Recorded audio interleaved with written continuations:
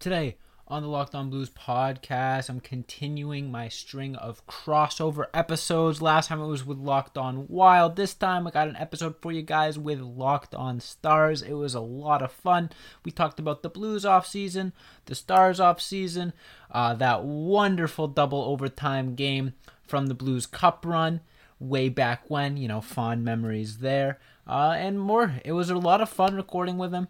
It's a really good episode. I hope you guys enjoy. Without further ado, let's just jump into it. Hope you guys have a good time. Make sure to subscribe to the YouTube channel. We're almost at 500. Enjoy.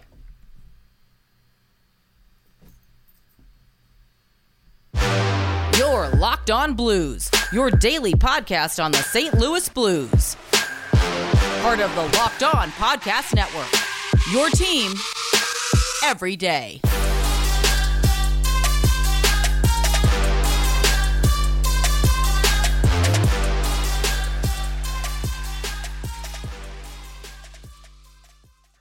Welcome in, everybody, to this Central Division season preview crossover. This is Dane Lewis, host of Locked On Stars, joined now by Josh Hyman, host of Locked On St. Louis Blues. And Josh, hockey season is just around the corner. We're recording this on a Monday afternoon, I believe a week from today. Both of our teams take each other on in a preseason match in Dallas. How excited are you to have hockey back in our lives? I mean, just around the corner. God, I can't wait. I feel like it's been so long. It's been such a busy off season in terms of just like myself, like moving back home, moving out of college, doing this show solo. If you guys aren't familiar, I used to have a co-host. Now I don't. So it's been like, I feel like the show is in a completely different place and hockey's in a completely different place. Like finally some stuff started to happen in the off season. I'm so excited. I love hockey. I can't wait for it to be back. Yeah, it's due to certainly be an exciting season, especially in the Central Division. And I want to take a minute and pick your brain on some questions regarding the St. Louis Blues. I know they had a fairly busy offseason, not as crazy as some teams, but they definitely weren't inactive. And some of the biggest moves coming within the organization, re-signing two of the young players long-term in Robert Thomas and Jordan Kyrou. What are your overall thoughts on the deals? Are you satisfied with the amount that they're getting paid and the term? Do you think that matches up with what they've shown they can be throughout their young careers as NHL players? Yeah. I mean, I'll try not to repeat myself too much for my listeners because I've been talking about this for over a week now. But I mean, in today's NHL and pretty much any time in the NHL, you got to pay your young players. You got to give them these big hefty extensions. Yeah, bridge deals are a thing, but Robert Thomas and Jordan Kyrou are guys that are proven. I don't think either of them there's any shred of a doubt. Oh, maybe it was just a flash in the pan. I think it's pretty much confirmed that they are who they are. And $8 million isn't that much money in today's NHL. You see plenty of contracts up in the double digits that teams are happy with. And Robert Thomas and Jordan Kyrou have both been assigned by the front office as like the faces of the future of the team. And there are no two guys, obviously in the organization that I'd rather build around moving forward. I think they both bring unique skill sets that complement each other very well. Robert Thomas being a very dynamic playmaker, very steady Eddie, you know what you're going to get out of him night in, night out. And then Jordan Kyrou is kind of more of that spark plug. Some nights he could go for a hat trick, 4 points, something like that, uses his speed. I mean, he won the fastest skater competition. So he's more of like a big play, big game player. Like he could put up a ton of points in a game, but maybe go quiet in another one. But both of them really play off each other really well in terms of their skill sets and their abilities. And the sky is the limit for each one of them. I'm so thrilled to watch them play for the Blues over the next 9 years, I think, because the extension doesn't kick in until the season after next. So it's going to be a fun decade in St. Louis. Yeah, I believe that's right. Looking at the cap friendly page, I think they're both on the last year of their previous deal. The new deal will kick in next season. And certainly, exciting to know that Jordan is staying with the team with his brother Christian getting drafted by the Stars earlier this summer, playing the defenseman position. But maybe a few years down the road, we can have some Stars and Blues matchups featuring two brothers going at it. I know that there's a plethora of brothers already in the NHL, but adding two really talented players to that with the Stars and Blues would certainly make those Central Division matchups more interesting. And moving on to another part of the roster, one of the maybe bigger departures of the offseason across the league, certainly not the biggest, but certainly one worth mentioning. David Perron now in Detroit as a member of the Red Wings. How big of a loss is that to the St. Louis Blues organization? Because I say all the time, you can never have too much of a solid veteran presence. He's in his mid-30s. He's been around this league for a while, but at the same time, it's not just a veteran presence. He also was still producing at a high level. This past looks to be doing so for the Red Wings this season. So how big of a loss is David Perron for this team? Yeah, it's big in both the ways that you mentioned. I mean, not only consistent producers for the Blues, he might have been their best offensive player in the play in game out. He works really, really hard for this team. And a little fun fact, but a painful fact about him is he left the Blues and came back 2 separate times. First time was he was drafted with St. Louis, obviously, left to go to another team, and then re-signed with St. Louis. And then that very next season, they left him exposed in the expansion draft for Vegas, and he got taken there. He played there for a season or two, and then came back again. So he's clearly a guy that had a lot of love for the city of St. Louis. And, beyond just his offensive production, it really hit me right in the heart, like those quotes of I used to be able to see my tiring in St. Louis, but now I don't know if that could ever happen. Stuff like that, and he had a lot of love for the city, and I feel like he feels like he was done dirty a little bit. And I've alluded to this in the past, but he's got a lot of friends on the team. A lot of guys that were probably pulling for him to come back. And look, if I'm in that locker room and David Perron's my good friend and he's been around for a while and you know how loyal he is to the team and you watch the front office not even really give him a fair contract, it's going to rub me the wrong way. So I'm almost more worried about the implications in the locker room and stuff like that versus the offensive production, because the Blues are so deep at offense, and that's probably part of the reason why they let him go. But it's just really tough. I feel like he was the closest thing to a captain on that roster that wasn't Ryan O'Reilly. And having him gone, it's going to be a big hole to fill, not only in the lineup, but definitely in the locker room. The guys loved him. I really hope that, it doesn't cause too much of a rift. It is a business, but it's really sad to see him go. Just as a fan's perspective, he's been so loyal to St. Louis, and I think he's going to be a great fit in Detroit for that young team. Great veteran presence, great head on his shoulders. He's really going to inspire a lot of those guys to play what I think is the right way of hockey, the way that he plays it. Certainly, always hard to lose a guy like that. And you mention Ryan O'Reilly, him as well as Vlad Tarasenko, both coming up on the last year of their current contracts. How do you see things playing out with them this season? Do you think that maybe they sign some sort of extension and they're going to stay in St. Louis long term? Or do you maybe see them not being on the team next season? How do you see that playing out? Because from what I've seen, it seems like both guys want to come back from what I could find, but obviously you're going to know a lot more than I will about that. Yeah. So, I mean, Tarasenko's been in rumors and drama for a while now. He had that trade request last offseason that we don't really know how much weight there was to it. Was it an overblown story? Was it real? Does he still want to be traded? It's kind of up in the air. We don't have a whole lot to go off of. We have like one Athletic article and then a couple Pierre LeBrun tweets that allude to it, but we really don't know with Vladimir Tarasenko. With O'Reilly, I'm assuming they want to bring him back. He is the captain. But the other side of that is after the Robert Thomas and Jordan Kyrou extension, the Blues are right up against the cap. Not right up against it, but I believe for next season, they have only 13 guys locked down on their main roster and close to $70 million in cap hit. So not a lot of money to sign close to 10 guys to an NHL roster. So I've said this before. I think the St. Louis Blues are going to be a very different looking team next season compared to this season. Will Ryan O'Reilly and Vladimir Tarasenko be a part of that new look team? I really hope so. But the Blues have shown in the past with their last 2 captains that they're not afraid to let someone walk, even if they are wearing the C on their sweater. So as much as I love Ryan O'Reilly and think that he's the best thing to happen to the St. Louis Blues since I've been a fan, I really can't say for sure that they're going to bring him back. I'd like to think that he is more likely than Tarasenko to come back just because of the rumors and because of Tarasenko's injury history and all that stuff. But I really don't know. And that's going to be probably the biggest storyline as this season draws to a close, is what the heck are the Blues going to look like next year? And will both of those guys you mentioned be a part of it? Yeah, and I even remember talking earlier this summer, kind of looking at every Central Division team and thinking that this Blues team could look incredibly different and kind of have this changing of the guard, almost with guys like Thomas and Kyrou kind of becoming the guys in St. Louis, and guys like O'Reilly and Tarasenko maybe playing a smaller role or maybe being off the team altogether. The last question I want to run by you before we switch sides here and talk a little bit about the Stars. Jordan Bennington going into this season. What are the expectations for him, and what are kind of your thoughts and maybe kind of the fan base's thoughts on him going into this season? Because he's, starting to climb up there in age just a little bit, has a little bit of wear and tear on his body, been, a pretty solid goalie still, only 29 years old, so not super old, but Stars fans know, although, really a goalie's career can just kind of start to hit a decline or come to a close altogether at any given time, especially, with players like Ben Bishop. So what are the expectations for Bennington going into this year? Yeah, I mean, this is the biggest test Jordan Binnington has ever faced in terms of being a starting caliber goaltender. Obviously, you say, what the heck are you talking about? He won a Stanley Cup, but there were no expectations on him then. The Blues were in last place. They called up some goalie that they were about to send down to the ECHL, and he puts on a Cinderella run and breaks, the rookie record for wins in a playoff season. Like, that was just beyond anyone's expectation for Jordan Binnington. Blues fans didn't even know who Jordan Binnington was heading into that season. And then the season after that, COVID shortened season, he doesn't play a full workload.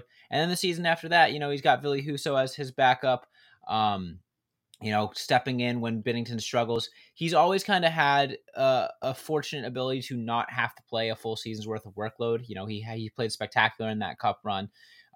Blues wouldn't have won a cup without him. And last season, he was really, really good in the playoffs as well. But the thing is, like I said, he hasn't really played a full 50, 55 game starter workload. And St. Louis let Ville Husso go this offseason. He also went to Detroit. So they have Thomas Greiss as their backup. Or did Ville Husso go to Detroit, or did Thomas Greiss come from Detroit? I don't remember. It might have been both. It might have been a swap.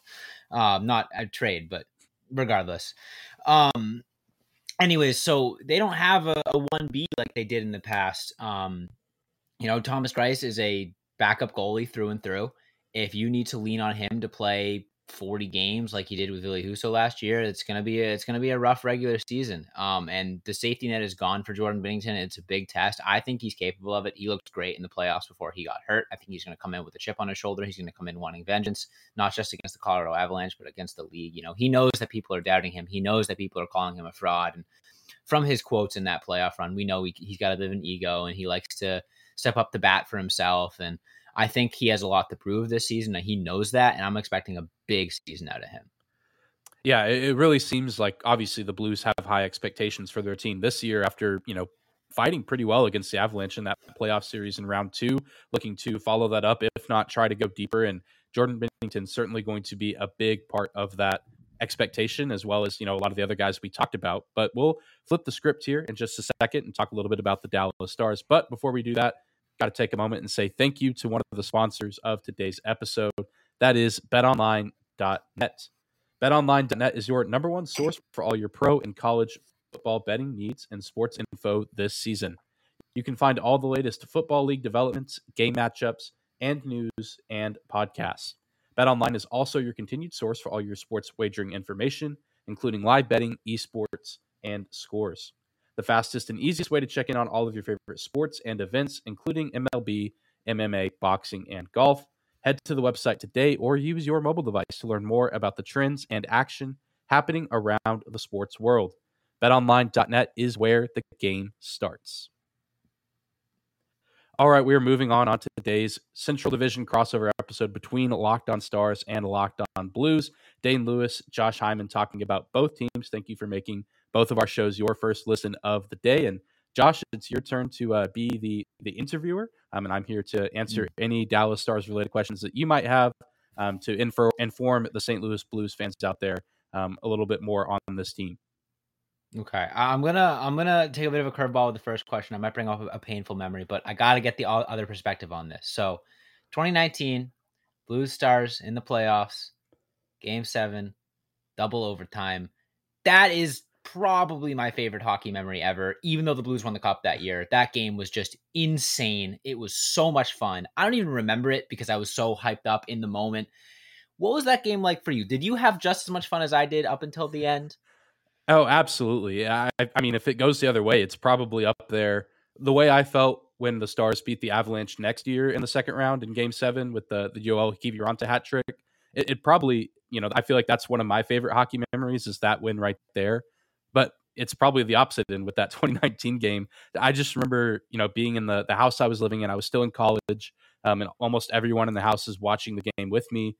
Most of them are, knew more about the Stars, were bigger Stars fans than me. So we're all, just glued into this TV and thinking that that this game's just never going to end because both goalies were just playing out of their minds that whole series.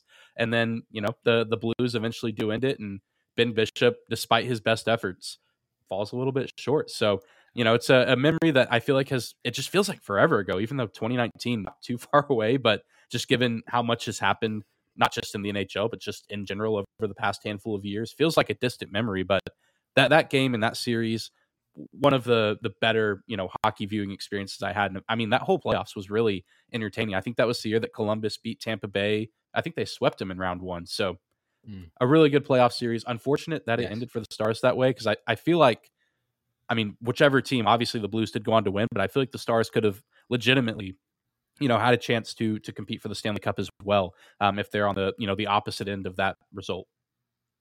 Yeah, I just remember thinking that whole time the Blues were peppering Ben Bishop, and it really felt like one of those games where Blues had all the pressure, and it was just going to be one odd man rush the other way. That was incredible. I'm glad to get that other perspective. I think my listeners will appreciate that as well, because it's a very fond memory. But moving forward into modern Dallas Stars talk. So when you think of the Dallas Stars, especially when the Blues fans think of Dallas Stars, you think of two guys. You think of Jamie Benn, who is very, very, very disliked amongst Blues fans for a multitude of reasons. And you think Tyler Seguin. And from an outsider's perspective over the last year or so, it seems like those two guys are kind of underperforming. Is that accurate? And do you think that either one of them or both of them needs to step back up to their former glory for the Stars to have a spot to contend in a tough Central Division this year? Yes to both of those questions. Both of them, especially considering their contracts, are underperforming. Both of them take up about 25% of the Stars cap space, and both of them are getting paid. We have Jamie Benn until 2024, 2025. Seguin's contract doesn't expire until 2027. And both those guys, like you said, have really just been on a decline the past few years. Seguin, I feel like, has a little bit of, or at least for a short time, had some grace with some injuries and some surgeries from playing in the bubble. He was basically just playing with his upper body near the end of that Stanley Cup run in 2020. But, he finally was able to come back fully healthy last season and played the majority of games, as did Jamie Benn. But both of them just really struggled to find any sort of consistency on offense. And, from everyone from the Stars fans to even the front office have been very open about how they feel about their performance, and really, hoping that this new coaching staff, Peter DeBoer coming in, maybe a little bit more offensive minded than the former coach Rick Bowness, that we can maybe see an uptick in performance. But it's really just going to take a lot for Stars fans to finally be satisfied with their production, just because they are getting paid massive amounts of money. Seguin's making $9.85 million this season. Jamie Benn's making $9.5 million. So, if they're in that 40 to 50 point range, that's just really not going to cut it. They really need to be up there with the likes of Joe Pavelski, Jason Robertson, Rope Hintz, that, they were scoring near or at or above 80 points last season. That, I feel like that needs to be the floor if you're going to get paid that much money. But both those guys now on the wrong side of 30. So we're just going to have to see what happens. I know that's been a hot topic this offseason, is needing to see a resurgence from those guys. If we can get a resurgence from at least one, I feel like that increases the Stars' chances of, one, making it back to the postseason, and two, hopefully making it farther than round one. Yeah, and you mentioned Jason Robertson. That kind of brings up my next question. So he's someone that really just came out of nowhere for me, like as an outside observer. It felt like every time the Stars played the Blues, he had like 2 points at least. Was he someone that was on your radar, like as a prospect, or did he take you just by his surprise just as much as he did me? I know that myself and many others knew who he was kind of coming into that shortened, condensed 2021 season. But I just think it was really a surprise, like how productive he was from the get-go. He's only 23 years old now. Still has most of his career ahead of him. I think that's what's shocking, is that we knew he was good and we knew there was potential, but to be, only the fourth 40-goal scorer in Dallas Stars history behind Mike Modano, Tyler Seguin, and Jamie Benn, that's not just your average, like, oh, this kid's pretty good, this kid can play. This is like franchise player type talent. And so I think that's what was really shocking, for him to display that talent at such a young age. I feel like if he does okay for his first 2 or 3 seasons, and then in years 4 or 5 as a 40-goal scorer, it's maybe a little bit less shocking. But to be a Calder Trophy finalist and then score 40 goals in the sophomore campaign, I feel like you just don't see super often, especially on a Stars team that has struggled to score goals over the past few seasons. So not necessarily surprising that he was good, but I don't know how many people expected him to be this good this quick. Yeah. I mean, like I said, it really felt like he was everywhere when they played the Blues. Not just like, oh yeah, he's a good player. Like on the levels of playing Minnesota with Kirill Kaprizov, or not saying he's Connor McDavid, but like when you play the Oilers, you notice Connor McDavid every single time he's on the ice. And I'm like, Robertson, who the heck is this kid? Like I knew he was a Calder finalist, but even like you said, there's a difference between a Calder finalist and what I would argue is the best player on the ice a lot of times when he was out there, and it was fun to watch. Yeah, he is just unreal. The way he moves, he's not the fastest player, but the way he positions himself for shots and just how effortless he makes it seem is really something special. Yeah, absolutely. Agreed. Let's see, more Stars questions. Well, okay. I guess this will kind of tie into our divisional preview that we're doing in the third segment, but for sure. In my mind, I think the top three in the Central is kind of locked in with St. Louis, Colorado, and Minnesota. Do you disagree, or do you think it's going to be a matter of the Stars are going to be fighting for a wild card spot and it's going to rely on, like I said, like Jamie Benn and Tyler Seguin to really get them there? I certainly agree with Colorado. I think St. Louis is somewhere in that top three as well. Minnesota, and I've talked about this at length, and even with Seth of Locked On Wild, that we both can see a world where maybe they take a step back. Because if you look at the Wild, I mean, they certainly still have some great pieces. Kirill Kaprizov, as you mentioned, one of the better forwards in this league, but they lose Kevin Fiala. The goalie situation is interesting, to say the least, with a aging Marc-Andre Fleury and a very unproven Philip Gustafsson. So there's pieces for the Wild to have a good year, but I could also see them maybe taking a step back and maybe the Wild finish somewhere in the fourth spot. And then you have Dallas and Nashville competing for a 3 seed. I think if the Stars, if everything goes well and, they stay healthy, Tyler Seguin and Jamie Benn, or at least one of them, have a good season. And, that top line of Hintz, Pavelski, Robertson is able to stay consistent. Miro Heiskanen kind of steps into a new role with John Klingberg now gone. I think the Stars can realistically compete for a top 3 spot. I'm not saying they're a lock for a top 3 spot, but I think there's certainly a world where they're competing for one, and maybe a team like Minnesota takes a step back. And Nashville is also just such a weird team where they did make some good moves this offseason, but you almost want to say, have we seen, the peak of the Nashville Predators? Is Nino Niederreiter really going to take the team, that much higher? I mean, he's a good player, right, but I just don't know. And I think that's what makes this division so interesting is I think they have the most team. Well, I can't say that, at least in the West, the most teams that are competitive within the division. I know those Eastern Conference divisions are an absolute gauntlet, but I think we could very well see the same 8 teams in the Western Conference make the postseason again, maybe with different seeding. But I think, Colorado, St. Louis, probably safe bets for, top 3 spot. And that third spot, I think, could be up for grabs with the Wild, Predators, and Stars all competing for it. Yeah, I think like we talked about earlier, if Seguin or Ben kind of stepped up and the Wild take a step back, I could definitely see that. It's gonna be a rocky season in terms of that. I feel like the Central's always been a Thunderdome in terms of battling for spots, and who knows, maybe Colorado has a little bit of that Stanley Cup hangover. I doubt it because they're just so darn good, but could be spicy.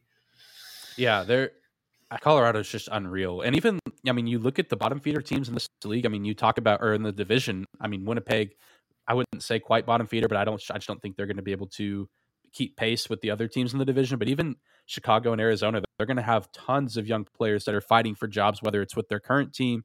The Coyotes gave the Stars a lot of trouble last season, even in the games that they won. it was never an easy out with them. So it's one of those divisions where even the worst of the teams can still shock people on any given night. The Coyotes also beat I think they were down 4-1 or 5-1 in the last game of the season, came back and beat the Predators, and that's actually what slid the Stars into that top wildcard spot, which they still lost in round 1 like Nashville, but I feel like Dallas probably would have also gotten swept by the Avalanche. Instead, they get to go 7 games with the Calgary Flames, and Jake Ottinger gets to show the world what he's made of.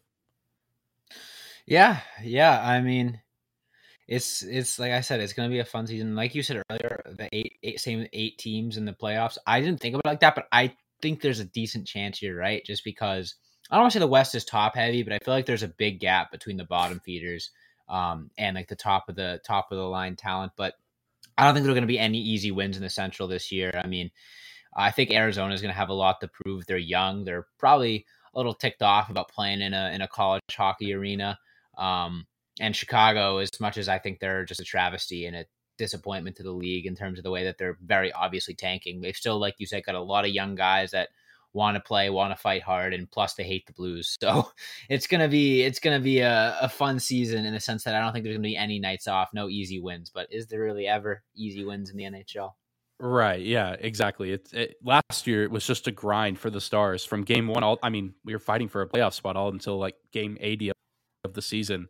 And then even you're fighting for a higher seeding, so you don't have to play Colorado in round one. So I definitely agree. I think this is going to be equally as chaotic of a season in the Central as we saw last season. And I'm curious to see if anyone can gun for that top spot in the Central and try to take down Colorado. You know, maybe they, I'd never want to wish injuries on anyone, but maybe they don't stay healthy, or maybe the goalie situation isn't as solid as people think it might be, or we see a regression from some of their stars. So you just never know with the sport like hockey. I mean, goalie play fluctuates differently. Sometimes you see guys just take even Nazem Kadri, who's not with the Colorado Avalanche anymore. You can have guys like that are serviceable, middle six type players, but then they just burst onto the scene as a potentially, top three starter night in and night out. So I'm really excited to see how this division shapes out and just this season in general. Like you said at the top of the show, love hockey and just ready to have it back consistently in our lives.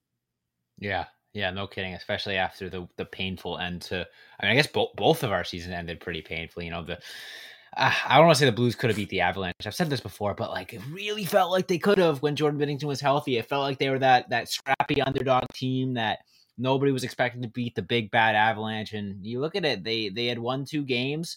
Yeah, they had been outplayed in pretty much every game of that series, but Jordan Binnington sort of had that magic where you got a goalie that's good enough to steal some games for you, and you can beat a better team in a 7-game series. So I'm hoping both of us get some redemption this year.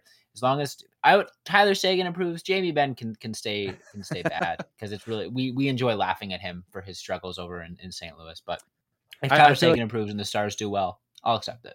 I feel like that's most other fan bases. The more and more I talk to other hockey fans, they're like, yeah, we don't like Jamie Benn either, but that's just the reputation you get when you have Jamie Benn's personality, which is just kind of especially now, it just seems like he's ready to drop the gloves at any moment. Led the Stars in penalty minutes by a mile. So we'll see what happens. Maybe we'll get I want to say part 2, as if they haven't met in the playoffs before, but we'll get another Stars Blues first, maybe second, third round series in the playoffs. I think that could be really entertaining. But we'll have to see what happens. If it's anything like the last one, I don't know if my body can handle it. That was, like I said, I don't even remember that game 7. Like, obviously I remember what happened, but I was just so in the moment, locked in. Like, I don't remember like the game other than, oh my God, it's finally over. We won. Like it was puck drop, overtime starts, and then something in between. And then I watched Patty Maroon put in the game winner. I'm like, oh, cool. It's over. Thank God. Yeah. Honestly, I'm in the same way. I couldn't tell you like what else happened between puck drop and that game winner, just because it just felt like a dream. So we'll see what happens. I don't think I breathed for the full second overtime. Yeah. In all reality, maybe I don't need another 7 games. I mean, basically this series with Calgary was the same thing. I mean, it's just back and forth, and then Johnny Gaudreau slides in a goal that very easily could have gone in for the Stars if you look at the margin there. But Josh, thanks for crossing over. And if our teams get together this season, we'll have to maybe do this again and check up on where our teams stand. Yeah, absolutely, for sure. It's been a pleasure.